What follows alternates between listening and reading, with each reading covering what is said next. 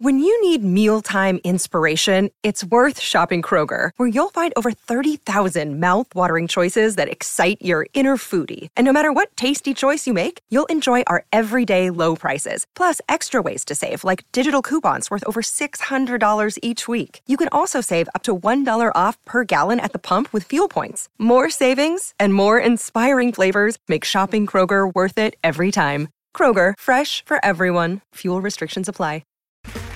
Okay, round two. Name something that's not boring. A laundry? Ooh, a book club. Computer solitaire, huh? Ah, sorry, we were looking for Chumba Casino. That's right, ChumbaCasino.com has over 100 casino-style games. Join today and play for free for your chance to redeem some serious prizes. ChumbaCasino.com. No purchase necessary. Void where prohibited by law. 18+ terms and conditions apply. See website for details. You are listening to the Next Best Picture podcast, and this is our review of Empire of Light. Phil, it's just static frames with darkness in between. But there's a little flaw in your optic nerve. So if I run the film at 24 frames per second, it creates an illusion of motion. An illusion of life. So you don't see the darkness.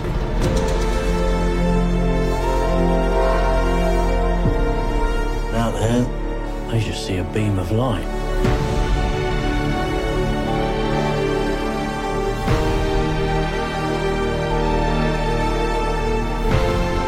And nothing happens without light.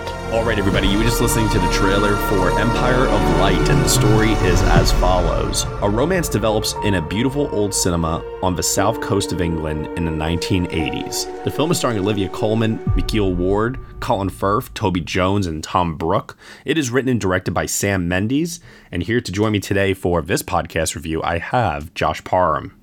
Hello, hello. Tom O'Brien. Hi, everybody. Cody Derricks. Hiya.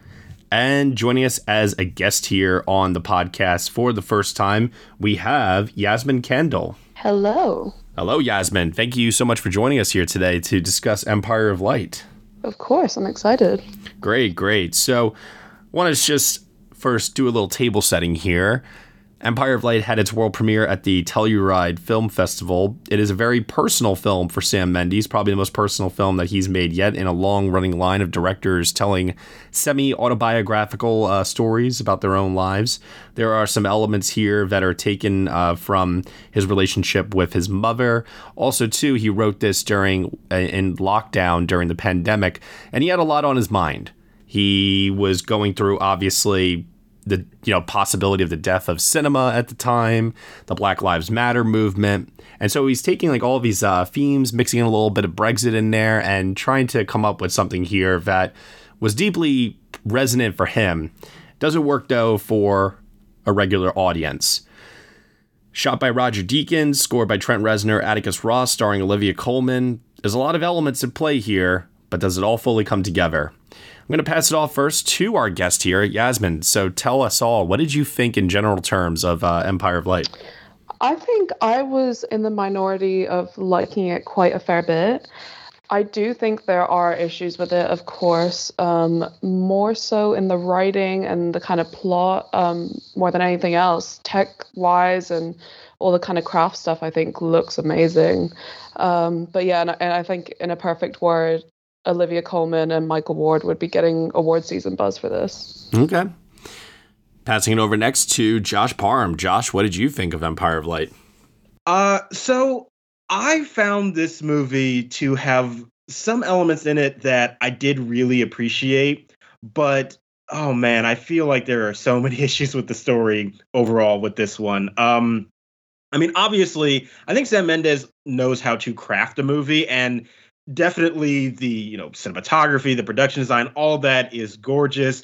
Olivia Colman, I mean, at this point, she can kind of do no wrong. It's a great performance once again from her.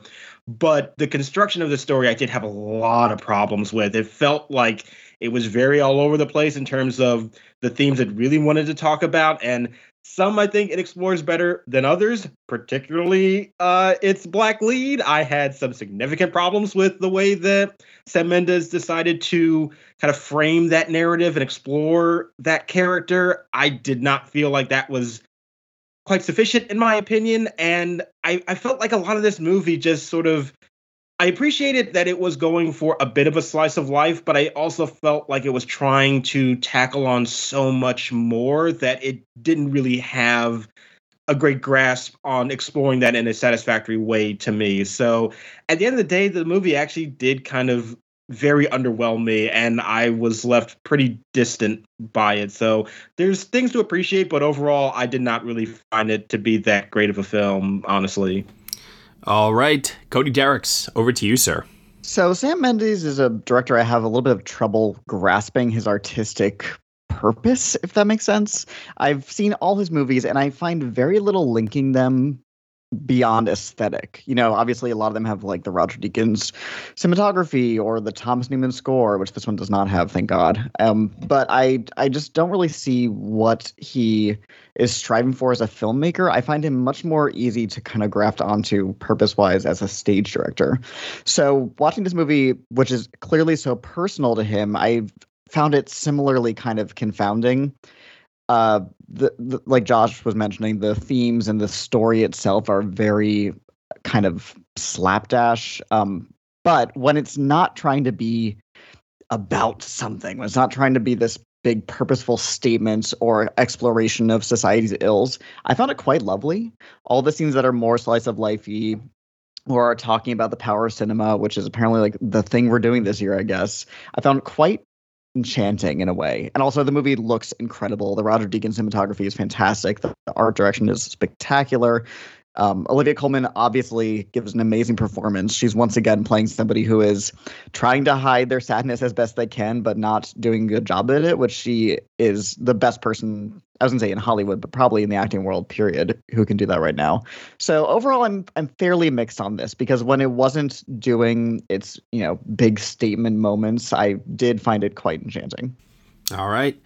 And Tom O'Brien. Oh, Matt, I so wanted to like this film. I mean, I remember early last summer we had a group chat about our first set of Oscar predictions. And I think we all had this pretty high, given the pedigree involved. I mean, you got Deakins and Coleman and Mendes and Reznor and Ross. I mean, they've all won Oscars. That resume just seemed like, okay, this is going to be a player. And it's set in a movie house in the 80s on the English coast. It's like, okay, sign me up. This sounds great.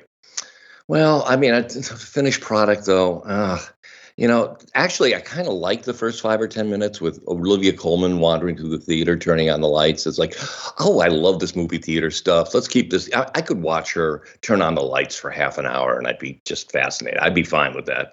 And I thought that the initial introduction of her fellow employees was pretty good. They seemed eccentric enough, and that, okay, this is going to be fun. But then the romance starts almost right away. It's like, wait a minute, we don't know these people. What is the attraction here? And both Ward and Coleman, of course, Coleman's such an amazing force, and Mikhail Ward seems really promising. But they have zero romantic chemistry together, I felt. It seemed like they just rushed into this romance. And from that point on, there seemed to be at times forks in the story, and almost inevitably, I felt it took the wrong path. It's like, no, back up. You had a really good story here. Don't follow that. But they kind of go down this path. And when, in the last half of the film, they start taking on the big, important issues of mental illness and race relations and stuff like that, it was like, oh, no, why are you doing it? It's the crafts, as Yasmin said, are by and large great.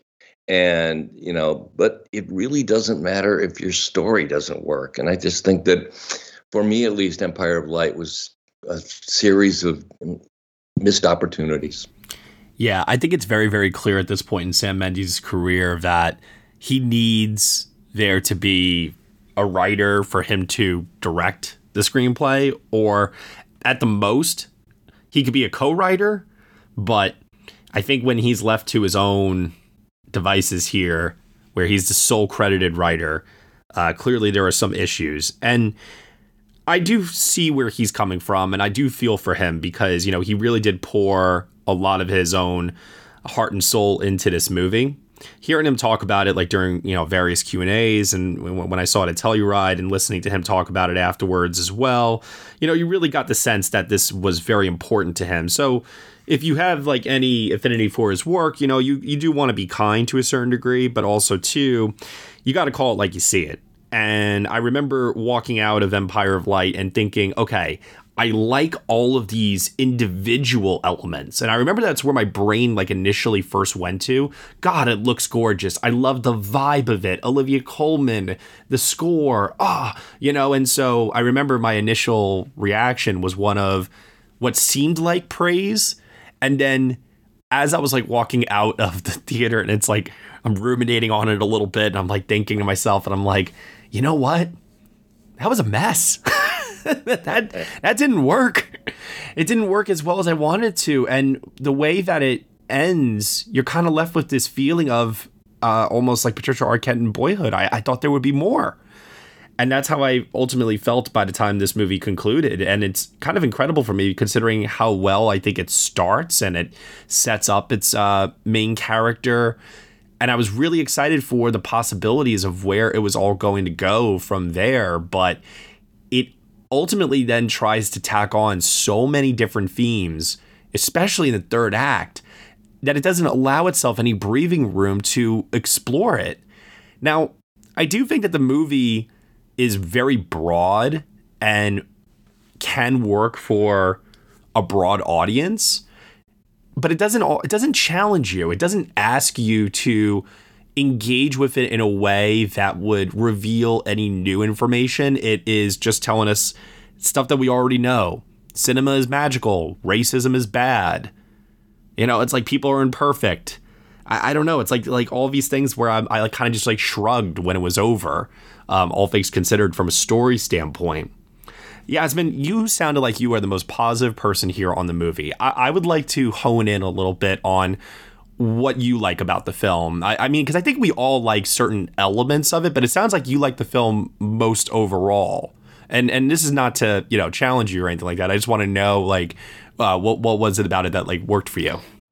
You know how to book flights and hotels. All you're missing is a tool to plan the travel experiences you'll have once you arrive. That's why you need Viator. Book guided tours, activities, excursions, and more in one place to make your trip truly unforgettable. Viator has over 300,000 travel experiences to choose from. Everything from simple tours to extreme adventures and all the niche, interesting stuff in between. So you can plan something that everyone you're traveling with will enjoy. Real traveler reviews give the inside scoop from people who've already been on the experiences you're considering. So you can plan with confidence. Free cancellation helps you plan for the unexpected. And 24/7 customer support means you can travel worry-free. Download the Viator app now and use code Viator10 for 10% off your first booking in the app. Find travel experiences for you. Do more with Viator. Yeah, I mean, I share similar thoughts with the majority of you anyway on the story. I do think it's a bit muddled and it's not entirely sure what it's trying to do. And it's like touching on each theme a little bit. And then it's like, you know what, we're going to try something else. And then doesn't quite finish that either. And that really bugged me. And I guess it's been a while since we all saw the film now. So I'm excited to see it again next week and see what I like really think of it on a second watch. But I think as someone who lives in England and is English, I think there's a certain level of, I want to say like pseudo nostalgia about this film as well. And just like, especially someone who's from like a coastal English town, like to me, it's like, oh, it feels quite homely. Like I see elements of my family members and Olivia Colman's character.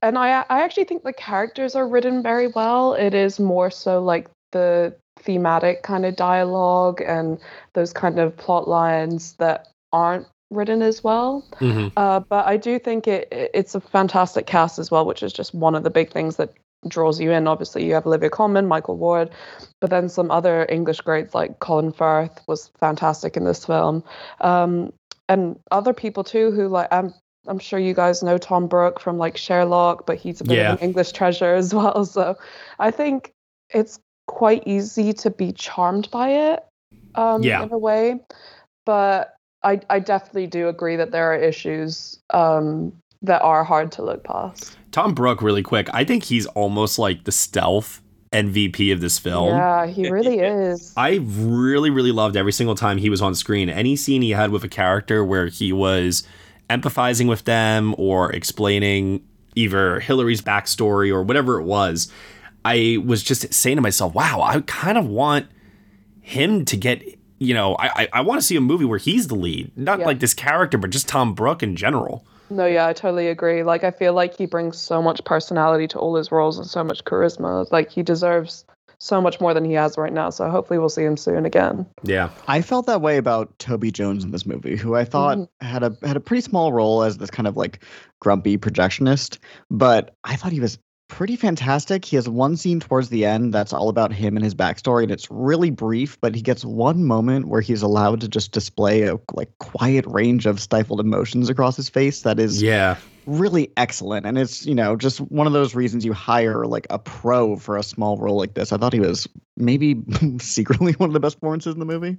I thought it's the same thing too, Cody, although in the moment, I completely agree with you, but because the role is not substantial enough, and similar to Tom Brooke as well, I think this can be said for pretty much the entire supporting cast, they don't leave that much of a memorable impact that, a couple months removed from watching it. It wasn't until I rewatched Empire of Light that I was like, oh yeah, Toby Jones does have a scene in this. Like, I had completely forgotten about it. But he's sturdy, like a sturdy, reliable actor, and I did appreciate that. I also will admit that, because the roles themselves are not, as you said, that substantial, it is sort of like, wow, you came in and gave me this great moment. Wish I had more of your character to kind of appreciate this for, it's like, great that you had this moment, but now I'm just reminded that, oh, yeah, there's so much more you could have done here. And I think it just signals that this movie has a lot on its plate, it feels like at times. And for some other elements that maybe could actually be a little bit more interesting, it doesn't really go into that. And what it does focus on, I just don't think it does so very successfully. And his was the one character that has the love of cinema that I was hoping to get out of this movie. Yeah. Yeah, it's not really a true kind of love of cinema type movie at the end of the day. Well, what do you mean by that? Because I do think that, spoiler alert for the record, for those that haven't seen Empire of Light, by the way, but I do think that when Hillary is in the theater towards the end watching Being There, I mean, isn't that what that whole scene is ultimately about? I mean, yeah, that is what that scene is about. I'm talking about, like, the thematically as a whole, though. Like, I don't think, like, if you were to ask me, like, what is this movie about? I don't really think it is about, appreciating the love of cinema. Like, that's one thing that it's about, but it feels like it has a lot of other stuff that it's also talking about. And I think that the whole appreciation of movies is really just one theme out of many that are in this film. And that is one of my issues with it. Now that I know the distinction of what you're saying, I agree with you on that. I think what the movie is about, though, it's not so much about the quote unquote love letter to cinema, like movies, but it's more about how the cinema itself, like the actual movie theater, the place, is the thing that no matter your race or if you're suffering from mental illness or you're a grumpy person in life or whatever it is, it's the one thing that, can bring different people together. I think that's what he's trying to get at as a unifying theme. And that's why also the movie feels overstuffed, because he's trying to throw in all these different facets of people's interior lives, and ultimately it ends up being too much for the movie to handle. Yeah, that is my kind of big issue with it. And really the bulk of that is everything with Ward's character. Like, I almost feel like if that was not in the movie, I don't think I'd have so many issues with it, but I just found everything from the perspective of that character really is also just mostly through Hillary. I feel like, we get some scenes with him, with Steven by himself, but I feel like most of the time we are just with Olivia Colman, and I just don't feel like him as a character is that well defined, and the more nuances that we do try to explore with him just feel very kind of surface level observations of racial tensions around this time, and I did not really feel like that was a character that was really well utilized, and he's such a big part of the story that it felt like he was really flatly drawn, and it's a very big, as I said, a very big chunk of this narrative, and I did not feel that was really well explored, and for taking up so much time in this story, I had a big problem with that. Yeah, the elements in the film of racial equality and British nationalism feel very broadly drawn, to Josh's point. It almost feels like something that would be in a movie from the 80s or 90s that would be very Oscar baity. Which is fitting because the movie takes place, 1980 to 1981, right? Exactly, yeah. It's like a movie that would be playing in the theater in the movie. And I think that's true of a lot of the themes in the movie in general. I think it's just very broad and kind of obvious at times. I mean, everything around Olivia Colman's character is so very, again, obvious in its themes. There's the scene with the wounded bird, and her name is Hilary Small. It's all just very surface level and obvious, which I'm not opposed to generally, but I think the movie wants you to think it's smarter or deeper than it actually is. I will say in regards to McKeel Ward, I understand Sam Mendes' heart is in the right place. I understand that while in lockdown, the Black Lives Matter movement happened, and obviously this is not something new, racial tensions within England or wherever it was that he, wrote this and grew up, et cetera, et cetera. This is obviously a worldwide issue, but I think that most filmmakers just need to hear the message that you need to stay in your lane and stick to what you know, because I think that this is just a great prime example of an attempt was made. There were good intentions, but you're clearly not well versed enough in this subject to be giving this sort of a commentary. Right. That is the big problem, because there's like no real interiority with him. Is my thing it just everything that he does is through his relationship with her. And as Tom said, like, there really is not that much chemistry. Their romantic relationship just begins very abruptly, and I did not really buy that initially. And it's like, this is a dynamic that would be so fascinating to explore, because there's so many like complexities and nuances at play here. And we get some of that from Olivia Colman's perspective, from the Hillary character, but I feel like none of that is explored with him. And we even get moments of times that are without Hillary, where we do see a little bit more of his own domestic life, but nothing is really explored there that I found to deepen that character at all. And it was just very frustrating that the significant player in this story, who is contributing so much to the overall thematic commentary, just is so incredibly broadly drawn and shallow. And that was very, very frustrating. And it sucks too, because for McKeel Ward, this is supposed to be like a big breakout role for him. And I fear that he might need another opportunity because of the reception that the movie has had, specifically around his character, the themes that his character is supposedly representing. And, I saw him in this movie a couple years ago called Blue Story that he completely blew me away in. He was phenomenal in that film. And so he's been on my radar for a little bit. I remember he won the BAFTA Rising Star Award as well. So he's been up and coming, and this, I feel like, was supposed to be almost like kind of like a Hollywood welcoming party movie for him. Like, oh, a new star has arrived. And I just sadly don't think that the perception is there. And he's trying his best. I think he does have a good screen presence, and I do enjoy watching him, but I just sadly think that he is underserved by the writing. Yeah, I do feel like he is doing his very best, and Sam Mendes is lucky that he cast somebody as talented as Ward is. He injects a lot of personality into this character that has very little dimensionality.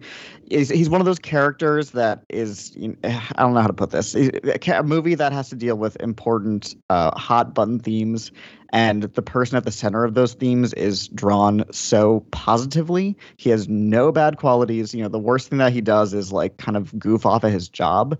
And it's kind of that obvious writing that feels really reductive and old-fashioned. I do think in terms of opportunities for him, though, I'm not sure, because, like, I guess it's completely different in America. Like, I guess you're saying you saw him in Blue Story, but, like, we know him out here as the boy from Top Boy, but I don't think Top Boy is a really big thing in America, is it? Well, let's ask. Has anyone here seen Top Boy? Nope. Nope. Haven't seen it. I'm sure it's right. No, I am unfamiliar. Top Boy it's on Netflix, I'm pretty sure now, but Top Boy is a very, very, very big deal out in England. And every time there's a new season, it's like a public holiday almost. It's ridiculous. Wow. Yeah, it's a big thing. It's like a London drama basically. And that's what people know him for the most. And I know he's starring in a film with Bill Nye that's in post-production as well. Mm-hmm. So I do think he is still a huge like rising star, and I hope like the North American perception of him doesn't change too much because of this, because he is phenomenal and he is still really young. I think he's only 24-ish, 25, something like that. So I agree. I do hope it doesn't hinder any of his opportunities, but he is, I think, much bigger out here in the UK than he is in America. Now, one element of the movie that I actually thought that Sam did do pretty well, and a large reason for that is Olivia Colman, is the depiction of her mental illness as a schizophrenic. I especially thought that because in the beginning, when we're introduced to Hilary, and Cody, as you pointed out, her name is Hilary Small, she keeps to herself. Every gesture that she does is very reserved. She's very timid. And watching Olivia Colman, when she then goes off her meds, then just become like this unpredictable sea of volcanic rage and frustration, and she's unleashed, she's unfiltered, she's really unstoppable. Like, Colman just becomes like a force in the second half of this movie. I actually thought that while the commentary, once again, is light, Olivia Colman, I thought, was doing wonders to elevate the material. See, I kind of disagree. I agree that I think Olivia Colman is, again, Sam Mendes is very lucky that Olivia Colman is as talented as she is, and she's able to inject such life into this screenplay. But I think once again, the depiction of mental illness was extremely broad and non-specific. And I thought everything up until we got to her apartment that she's holed herself up into was fine. I think she has a scene where she has a kind of like public almost breakdown that is pretty well handled for the most part. But once we see how she's been treating herself on her own in isolation, you know, we get to her apartment and there's like writing on the wall, and you only see some of it that says stuff like mother whore, and like kind of these really obvious things that feel, again, very old fashioned and reductive. And Olivia Colman, she does such a good job in those scenes that you kind of can, I think, excuse a lot of it. But I think the writing and directing are really just not doing anybody any favors there. Right. I do think that scene at the movie theater where she does have that kind of public display, I will actually give the movie credit for not doing the thing that I thought it was going to do. And it is, I don't know if I want to say subversive, but it is a little unexpected what you see her do in that moment. And I did think that was kind of an interesting choice. And then you get this like brilliant monologue that she's giving afterwards to Colin Firth, which is just this amazing like Shakespeare soliloquy with a twist on it that was very fun to watch. But let me tell you something. If to fuck or not to fuck, that is the question, does not become a meme on the internet. Oh, and what made that moment even better was that you could faintly hear the Chariots of Fire theme in the background. Like, it was so weird, but it was like, this is, I don't know whether this is like terrible or brilliant, but so that whole moment was great. But I do agree that once we get away from that and we get the real descent into her condition, yeah, that's when it becomes a little bit less interesting from a character perspective. But all credit to Olivia Colman for at least keeping me interested in watching those scenes, because man, she is just brilliant with anything that she does. I think that's what I'm saying, is that like I feel like the movie would absolutely crumble, and for some people it does.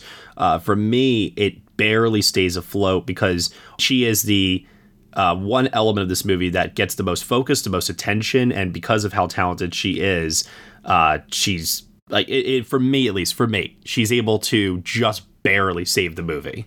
Yeah, I think by the time we have those big moments of hers, I was kind of out of the movie, so I was sitting back, and when she would have a huge outburst, I said, "Oh, that's her Oscar clip. Oh no, that's her Oscar clip," because a lot of this just seems to be designed not for the character, but for the shock value of the film.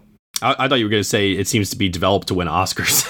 Well, that's not going to happen. I mean, in a way, you know, when people talk about the term Oscar bait, which I do think is getting overused a little bit too much nowadays, this is actually, I think, one of the best definitions of that we've seen this year.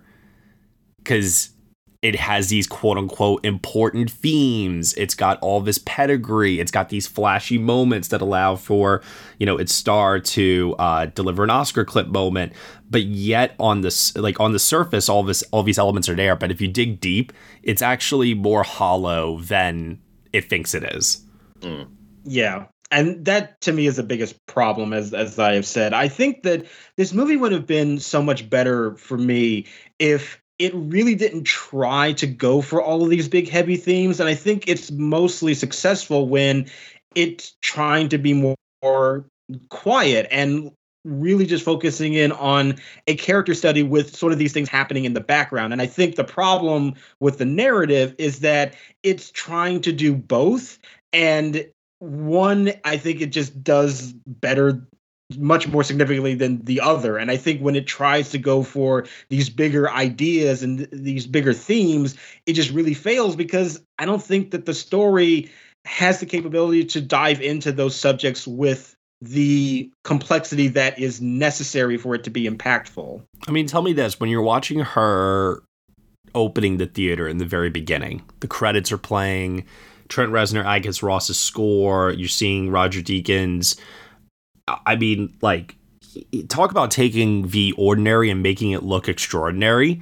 Oh, yeah. Beautiful. Oh, even though, man, that popcorn was just sitting out there all night. That is some stale popcorn. I had the same thought, Josh. Oh, my God. I used to work in a movie theater, and my first note was, ew, overnight popcorn. No, nobody does that. You pop it fresh in the morning. Like, what are you doing? You'd be surprised in England, honestly. You would. It's not, I don't get my popcorn from the cinema out here, I'll tell you that for free. Good to know. But, you know, in the very beginning, I was filled with such promise because I thought that intro was phenomenal. Gorgeous. Like, truly. Yeah. And I know I'm focusing on like a very, very small part of the movie, and obviously nothing else had happened up until that point. But even going from that and just being introduced to Hillary and her world, her life, both at work, obviously the harassment she suffers from Colin Firth's character, the manager, and then seeing at home, she's alone and she's having... you know, we don't actually know much about her at that point. I thought the setup for the movie was phenomenal. And even when McKeel Ward's character gets introduced, at first I was thinking to myself, okay, he's just young and looking to have sex, and she, you know, this is a bigger deal for her, and like I don't buy it that this is happening. Like, they haven't done a good job of convincing me that the romance is there, but I was still going along with it. It was after that though that then the movie, once again, it never kicked into like a higher gear for me in terms of, well, what is this about? Why is this important? Why does any of this like matter?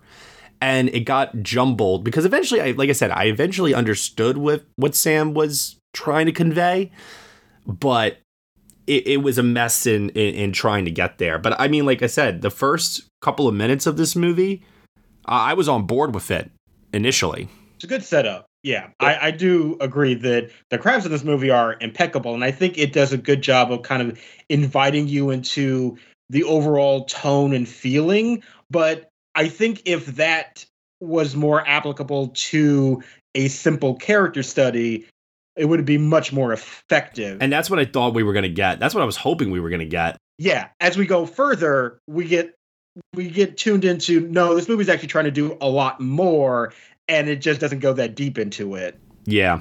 And all those elements are there, the things we want to see, and he just constantly chooses the wrong thing to follow. Mm-hmm. I think there's an element almost of the cinema complex being its own character too, and I thought that was so interesting for a bit.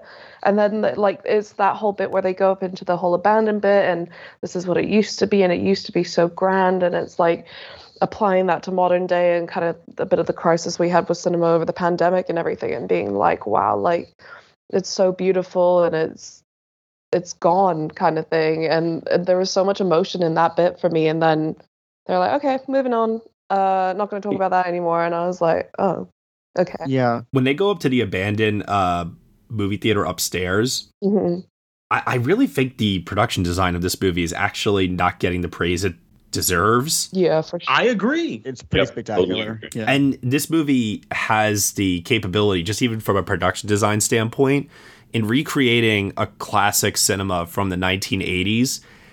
It just really made me, as somebody who still loves going to the cinema and kind of reviles the fact that movies so quickly go to VOD nowadays and that people prefer to watch stuff from home, you know, sometimes for the right reasons. Admittedly, that's okay, but like sometimes for the wrong reasons. And I think that the depiction of the cinema, and not just being in the seats and watching the screen, but literally all aspects, the lobby, the concession stand, and even this abandoned old cinema, the production design just does such a great job in making me both feel nostalgic for what the cinema used to be, and then also too, hopefully, for what it still can be. I will say part of the thing that I found so lovely about this movie was very personal, in that I used to work for a long time as a employee and then manager at a independent 2-screen movie theater that was built in the 20s. So a lot of this I found really extremely accurate to working in a movie theater like that.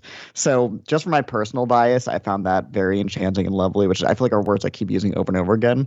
But again, that's extremely personal. And I think if people don't have that connection outside of loving movies, they might struggle to really connect with this movie. But you still get that feeling for sure. I wonder if you showed this to somebody who is kind of meh on going to the cinema, like doesn't really have that appreciation. Right. It'd be like, who cares? Well, I wonder though. I do wonder, you know, but you know, I imagine they probably wouldn't focus on that. You're right. It's depicted so lovingly that you might still be able to be romanticized by it in the same way that, like, I watch something like Jerry Maguire and suddenly I'm like, I understand sports, I get it, even though I really don't in real life. It's so well Exactly. done in that way that it might, like, break through the wall of empathy.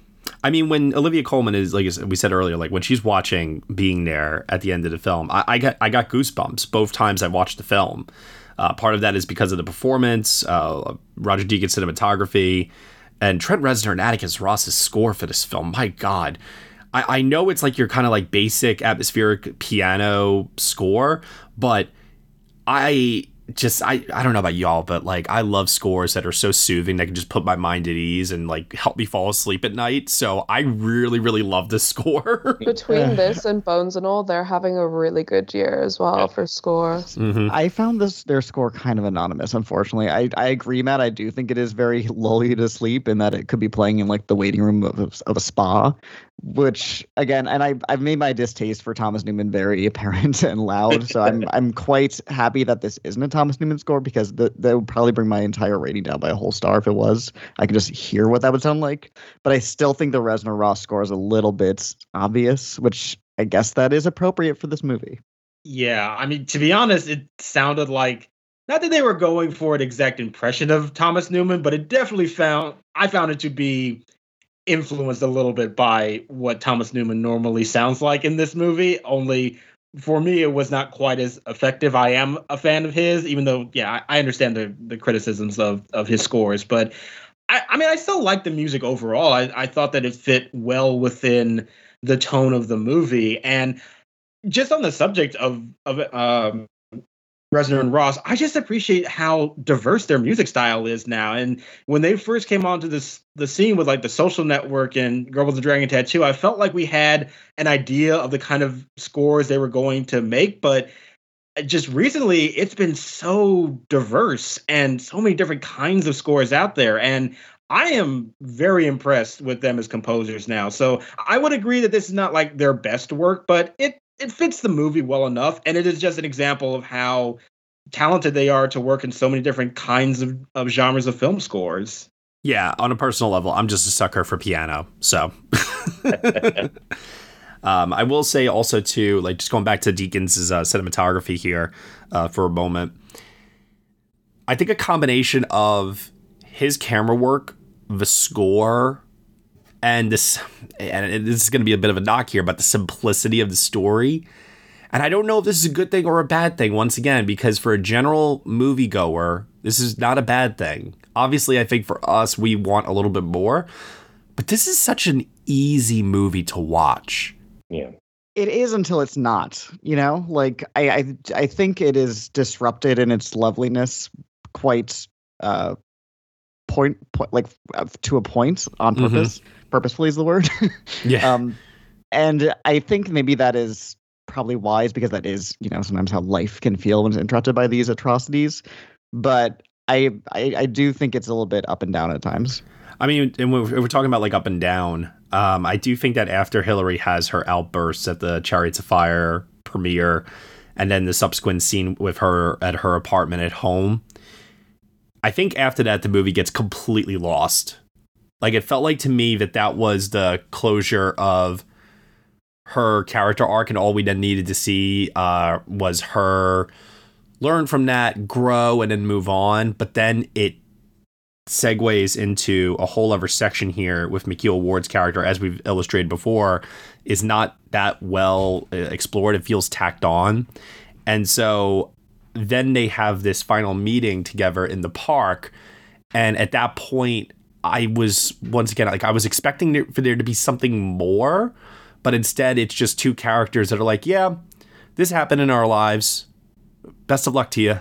Which still could be interesting on a certain level. And I actually think, like, maybe if their relationship was a little more platonic and they were just exploring how they come from very different worlds, essentially, like, it would still be very surface level. I can imagine that. And, you know, I can see where that would go wrong too. But at least it would add like another dimension to their relationship that would not have been quite so predictable and pedestrian. And instead of just exploring this romance where it just seems to happen out of nowhere and they really don't learn all that much more about each other in a significant way, you know, we get to the end and it's like, okay, all this resolved the way that I thought it was going to resolve without any real growth or development between them. And it was like, why did we spend all this time with this relationship that really didn't do much to deepen the themes, to deepen their own dynamics with each other? And it just felt like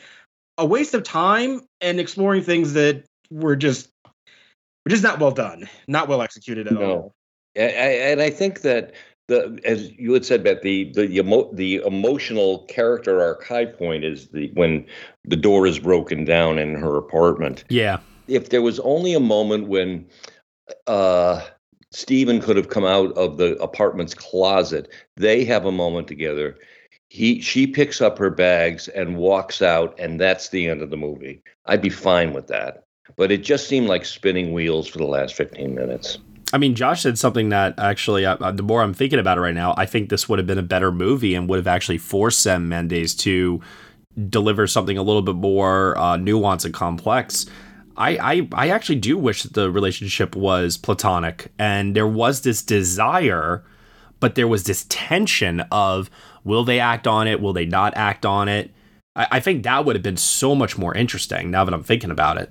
Yeah, because as is, it's just like, oh, we just have to have a romance between them because that's just what is going to happen in this movie. But I don't really find that what would motivate. I mean, I get the motivation for her. It's mostly him. Like, I don't really understand what would motivate him to be into this relationship. And not that I don't like agree that they should be in a romantic relationship, but if you're going to do it, you need to give me more of that perspective from him. And as a character, it just feels like he has very few objectives in this story, and most of them are through her perspective. And I I was very resentful of that as the movie went on. All right, let's get over to final thoughts here on Empire of Light. Anything that we didn't mention that you want to bring up or reiterate? Yasmin, we can pass it over to you first. So, like I said, anything that we didn't talk about that you want to bring up or something you want to just reinforce? Greetings from Evergreen Podcasts. We're rolling out a listener survey, and we want to hear from you. The information in the survey will help us gather statistics and in turn make our shows more appealing to advertisers. I know most people don't like ads, but this is one of the only ways our shows make money and help keep their lights on. We promise it will only take a few minutes, but the impact on our podcasts will be tremendous. As a token of our appreciation, we'll randomly select one lucky participant each month to win an exclusive merchandise package from Evergreen Podcasts. Head to evergreenpodcast.com/listenersurvey to help a show and possibly get some free stuff for doing so. We can't thank you enough for the support. Now back to the show. Yeah, I think at the end of the day, I think we all have similar feelings around the story and themes. And I think it will be a film that resonates within a British audience more so, just naturally, in the way it's crafted. But I do think as an ensemble, like, what a strong cast. And they really bring it together at the end of the day. Like, I don't think the direction is that strong. Like, obviously there's that personal touch and you can really feel that. And we've kind of talked about that already, but I don't think it has the precision to kind of tie together what the script is lacking, if that makes sense. Mm-hmm. But I am excited for a second watch and to really kind of culminate my thoughts and be like, okay, this is what works, this isn't what works, and this is what I think, because I don't think I fully got that in the first watch. I think I wanted to like it more than I did. But overall, I do think it's a well-made movie. I'll repeat that, like, craft-wise. Like, I think it's worth watching just for that alone and for Olivia Colman. But the story definitely is lacking. I will say, I don't think there's anybody on this podcast right now that wanted to enjoy this more than me, because when you're spending thousands of dollars to be a Telluride for only 3 days and you don't know what the lineup is and you realize one of them is Empire of Light and you're like, yes, okay, this is going to be one of the big Oscar contenders this year. And you're hoping that, like, your weekend is going to be worth it because you'll see, movies that will challenge you, movies that will be in the awards conversation, and just movies that will ultimately reward you. Man, like Sam Mendes did not make it easy. He really didn't. Yeah, it was tough. I mean, I had this year at London, it was such a busy festival, and this was one of the only films I saw there, which was it was a bit of a shame to come out and be like a bit mixed on it. So I get what you mean. That festival disappointment is just not fun. No, not at all. All right, Cody Derricks. So I've mentioned the cinematography being gorgeous, which it is. It's Roger Deakins. However, so much of this movie's thematic power is cut down by the very fact that it's shot on digital. The movie's all about... There's a whole monologue that Toby Jones gives, which is in the trailer, heavily featured. And it's about how the power of film is because of a flaw in your eye, and our eye doesn't recognize the space between frames. And it's like a metaphor for the characters' lives. And all this wonderful things about the power of literal, in the very literal sense, film, actual physical film. But the movie shot on digital. And it feels like almost like not a slap in the face exactly. It's very dramatic, but it feels not fully thought out, which I think is kind of true of a lot of this movie. I don't think I'm surprised that Roger Deakins didn't choose to shoot on film. He hasn't shot on film probably in, 20 years, I would imagine. Mm-hmm. But it just really is a bummer. And again, it looks gorgeous. It's about, if you want gorgeous digital cinematography, you can't do any better than Roger Deakins. This reminds me of when Mank came out, and Josh had similar feelings about the cinematography of that movie, where it's like, I just threw my hands in the air. I had the exact same feelings about Mank. Cody and I were very aligned on that issue. Yeah.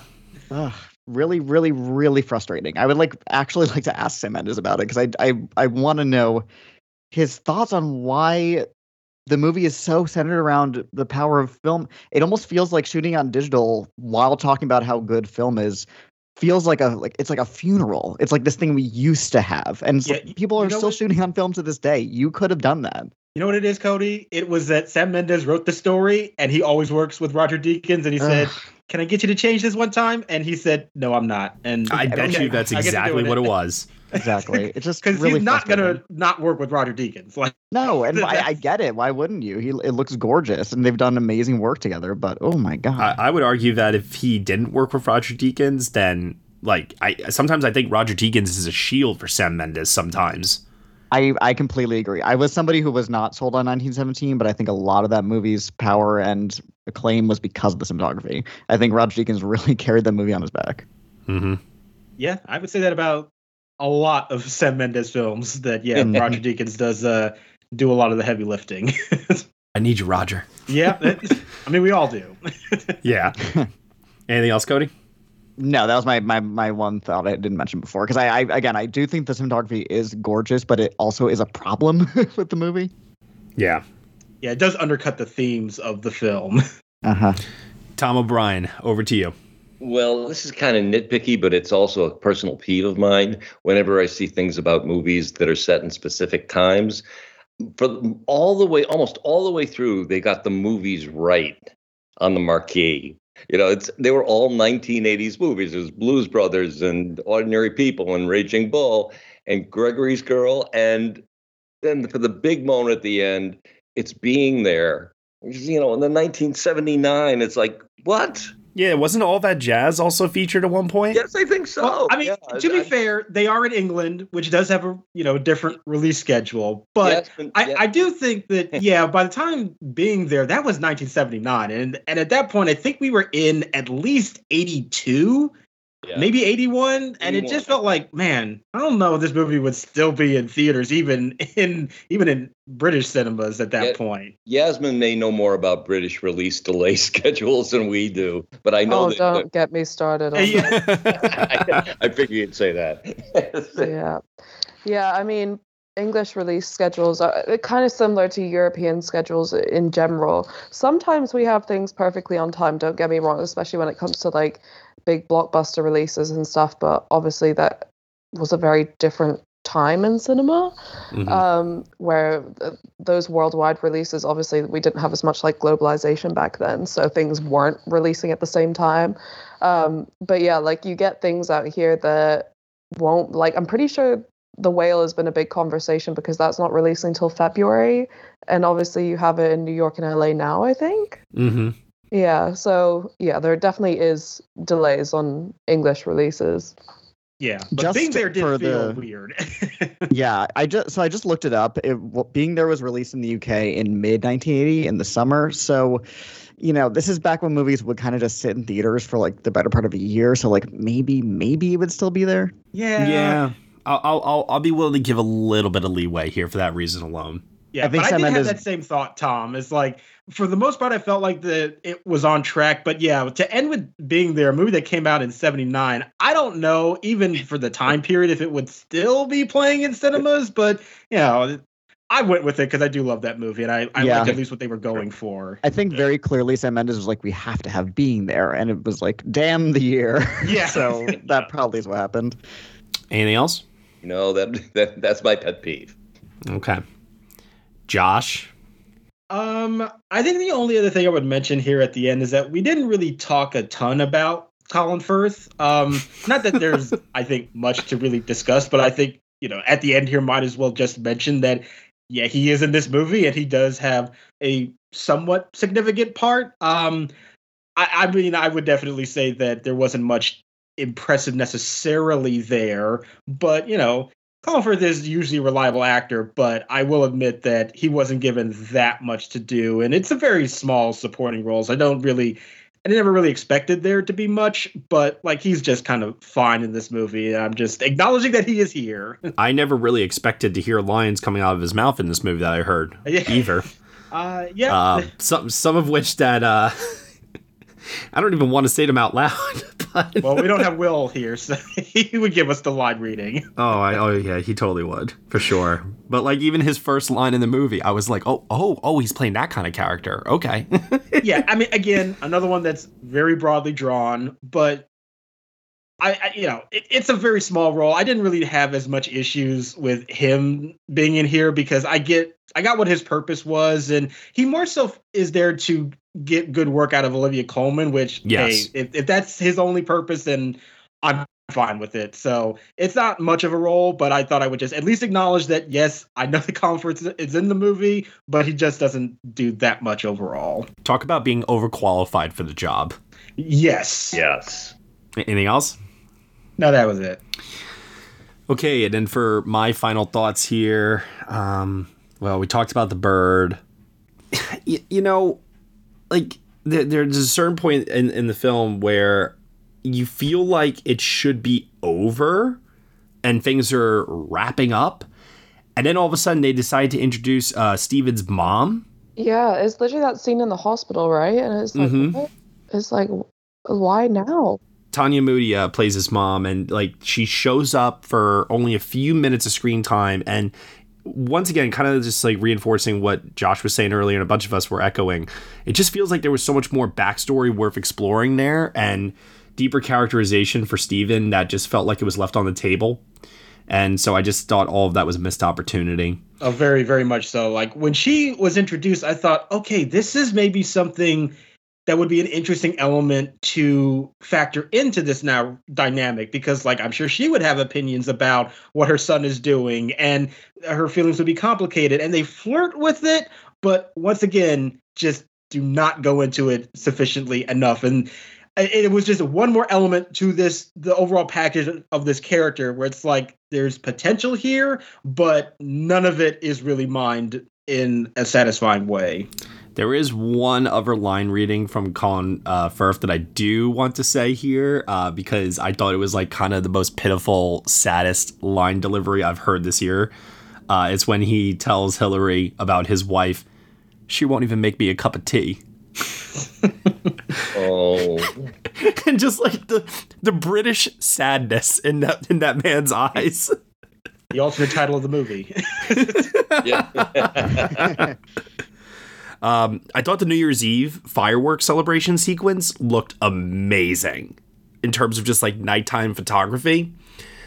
Whether it was shot on a soundstage or whatever it was, probably was a green screen if I had to take a guess. But either way, it looked stunning, and I thought Deakins, once again, just Deakins.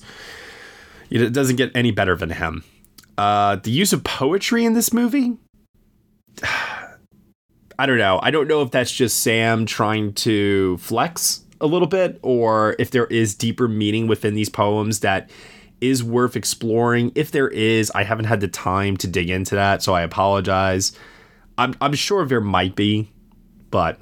Yeah, I'm sure, but I admit I'm a dum-dum when it comes to poetry. I've never been able to really get it myself.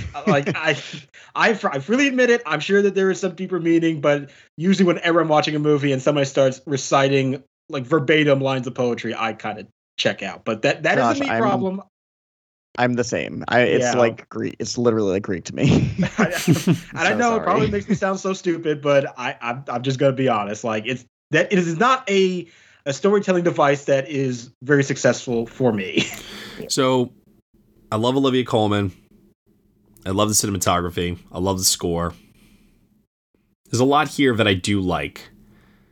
And I think that the vibe of this movie, it just barely puts me into a positive territory. And I think it's an easy enough watch that it's easy to recommend to most people. Most people being people that don't regularly watch a ton of movies like we do. I feel like I could recommend this to family members and they would be perfectly okay with it. I'm going to give it an extremely weak 6 out of 10. Even though I really think in my heart of hearts, I'm probably at a 5, really. Now I'll stick with the 6. At the end of the day, it didn't make me angry. I was just disappointed. Yasmin, what about you? Grade out of 10. Yeah, I think I agree on the 6. Maybe a 6.5. No 0.5s. No 0.5. No 0.5s. Oh dear.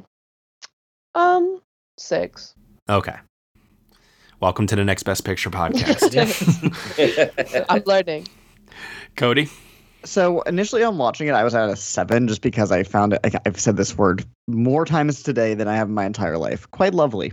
But discussing it and thinking about it more and reading other people's opinions on it more, I really do think I'm at a 6. It's a strong 6, and I'm being not a huge fan of Sam Mendes. It's probably in my top 3 of his movies, but I still think it's pretty half-baked. Hey, at least you're not that one trade that keeps getting quoted everywhere saying it's the best film he's ever made. That's not true. He's made worse films. He's made better films. Not a lot of better films, personally, I think. But no, not his best film. Tom O'Brien? Yeah, at the end of the day, if I look back on it, I can say I really don't like this film, so I probably should be a 5. But the things that are good in it are so good that it's got to push me over into a red tomato. So I will give it a light 6. Josh Parham? Well, I will break up the 6 party here, and I will commit to a 5 out of 10. And I do agree that there are things about it that do work, and I was captivated by. But what doesn't work in the movie does bother me a little bit more. So I didn't outright hate it, but it was incredibly flawed, and I can't really say that it was a movie that I could recommend. But I do recognize that there are some good elements here, so a 5 out of 10 is where I'm landing. Okay, and in terms of the movie's Oscar potential, it's interesting because, obviously it being the December release for Searchlight here, getting the premiere spot at Telluride, I think they, obviously had high expectations for it. The critical reception has been mixed negative in a lot of cases, and so I think they're recalibrating and they are putting all their full weight behind Banshees of Inisherin for their Best Picture play. But that does not mean that Empire of the Light is out of the race in a couple of categories. And I think that the 4 that it is still contending for with nominations are Olivia Colman in Best Actress, Best Cinematography, Best Production Design, and Best Original Score. Mm-hmm. Yeah, and minimum it will get cinematography. Oh, okay, so you think that's the minimum? I mean, Roger Deakins is getting nominated. That is, I think, a guarantee. It's a tough year for that category, but I think he has Roger Deakins. He's as close as you get to a rock star in cinematography. Yeah, there's always going to be a spot reserved for Roger Deakins. Yep. Yeah. And Sam Mendes is a really Academy-friendly director. The only movies of his that didn't get a single nomination were Jarhead and Away We Go, which are very kind of odd movies. This is not an odd movie. It is so down the middle in terms of what the Academy likes, especially this year. There's so many movies about reckoning with cinema in the past and blah, blah, blah. And yeah, I think it probably is cinematography is its best chance, and then actress. I think that maybe is it. I don't think it gets into score or production design just because of the type of movie it is and how crowded this year is. But I think it's cinematography, if nothing else, is definitely happening. How do we feel about Coleman today? Boy, I think I have her around 7 or 8. I have her at number 6 right now, but I got to admit, I'm tempted to put her in there. It's just hard because I don't know who to kick out. Yeah, it's tough. That's a very competitive category, but yeah, Olivia Colman, I have her at 5 right now, so she could miss for sure, but people just love her so much, and I kind of feel like she might just become our new Meryl Streep, where a new movie with her, yeah, just get her in there. So it's tough because the movie itself is not as strong as her, and that is going to make it more difficult. But I kind of feel like until I'm proven wrong, just always bet on Olivia Colman making it into a lineup. It almost reminds me of last year with the Best Actor lineup where we wanted Peter Dinklage and then they defaulted over to Javier Bardem because it was safe, it was simple, it was easy. And in a lot of ways, I feel that way about Empire of Light and Olivia Colman, where we like her. The movie is a safe, simple, and easy movie for Academy voters to love. And critically, we're not really on board with it. And I just, like I said, my issue is I don't know who to knock out for her. Yeah, I have her at number 6 right now. And the thing is, it would kind of be a You're in the Club nomination, but it is also a great performance. Yeah. Is it anything we haven't seen her do before? No, it would be the 4th nomination for her, where she's smiling with tears in her eyes. It's a lot of stuff she does very well, very frequently, and it probably would be her least exciting nomination of her what would be 4 nominations. I do think there's a very strong chance it could happen just because of her name. But it would still be a good nomination. It would not be a default nomination. No, what we still haven't seen is Naomi Ackie. Right. And that could potentially be a number 5 or a number 6. It's a crowded category for sure. Yeah, you also have Viola Davis. You got Jennifer Lawrence, Margot Robbie. I mean, it's brutal. And anybody that we supposedly are ranking ahead of Olivia Colman, like maybe there is a shocking miss there that she replaces one of them. Like when things get really competitive like this, that's when you get very shocking things happen.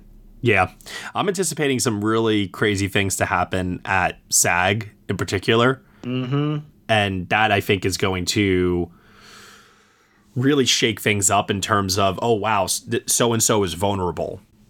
And Olivia Colman's right there. So, yeah. Production design.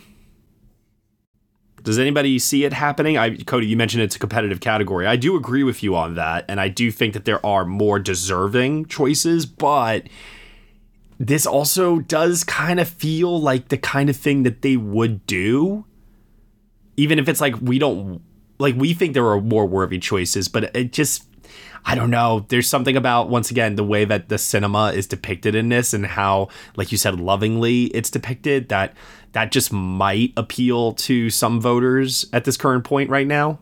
Yeah, I just checked and it wasn't even in my 10. I just moved into my 10 very low, but it is just a crazy competitive category, which we keep saying, I know, but it truly is. Mm-hmm. I think the movie had to be better received, I think, to be considered.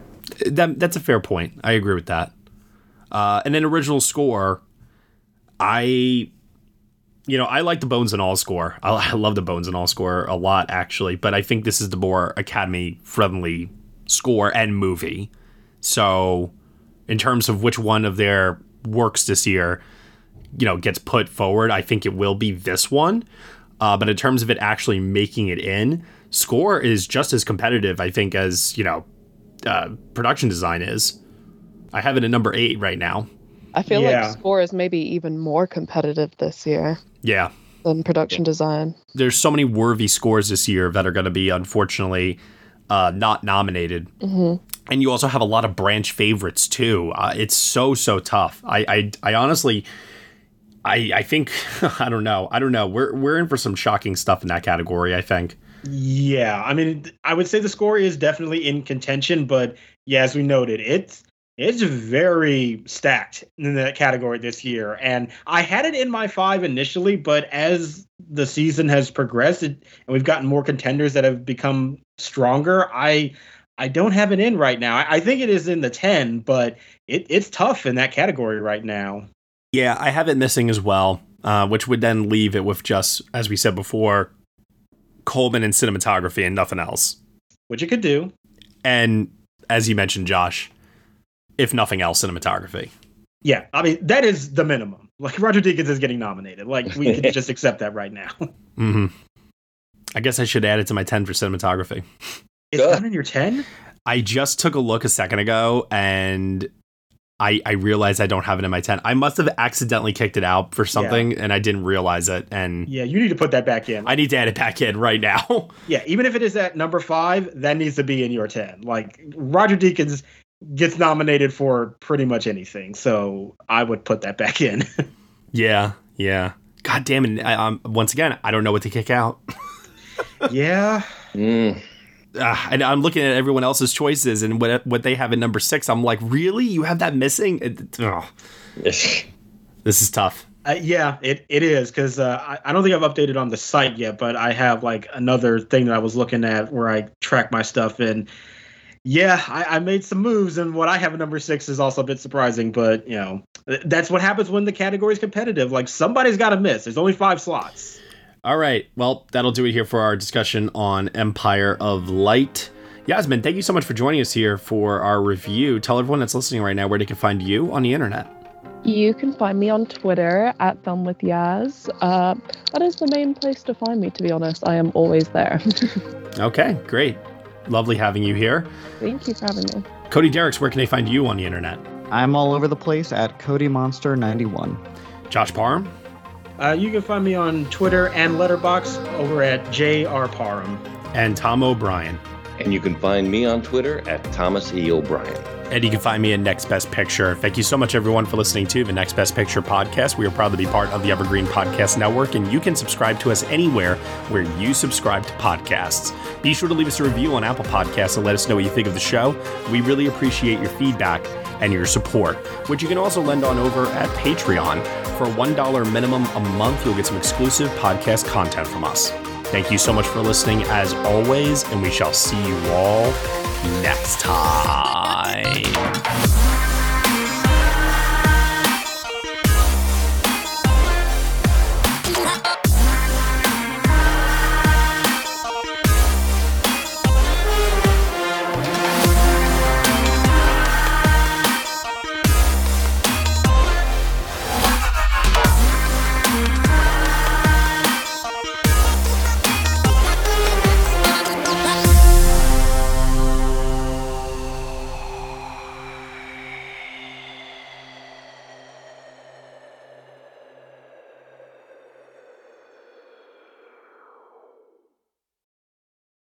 With Lucky Land Slots, you can get lucky just about anywhere. Dearly beloved, we are gathered here today to... Has anyone seen the bride and groom? Sorry, we're here. We were getting lucky in the limo and we lost track of time. No, Lucky Land Casino, with cash prizes that add up quicker than a guest registry. In that case, I pronounce you lucky. Play for free at LuckyLandSlots.com. Daily bonuses are waiting. No purchase necessary. Void where prohibited by law. 18+. Terms and conditions apply. See website for details.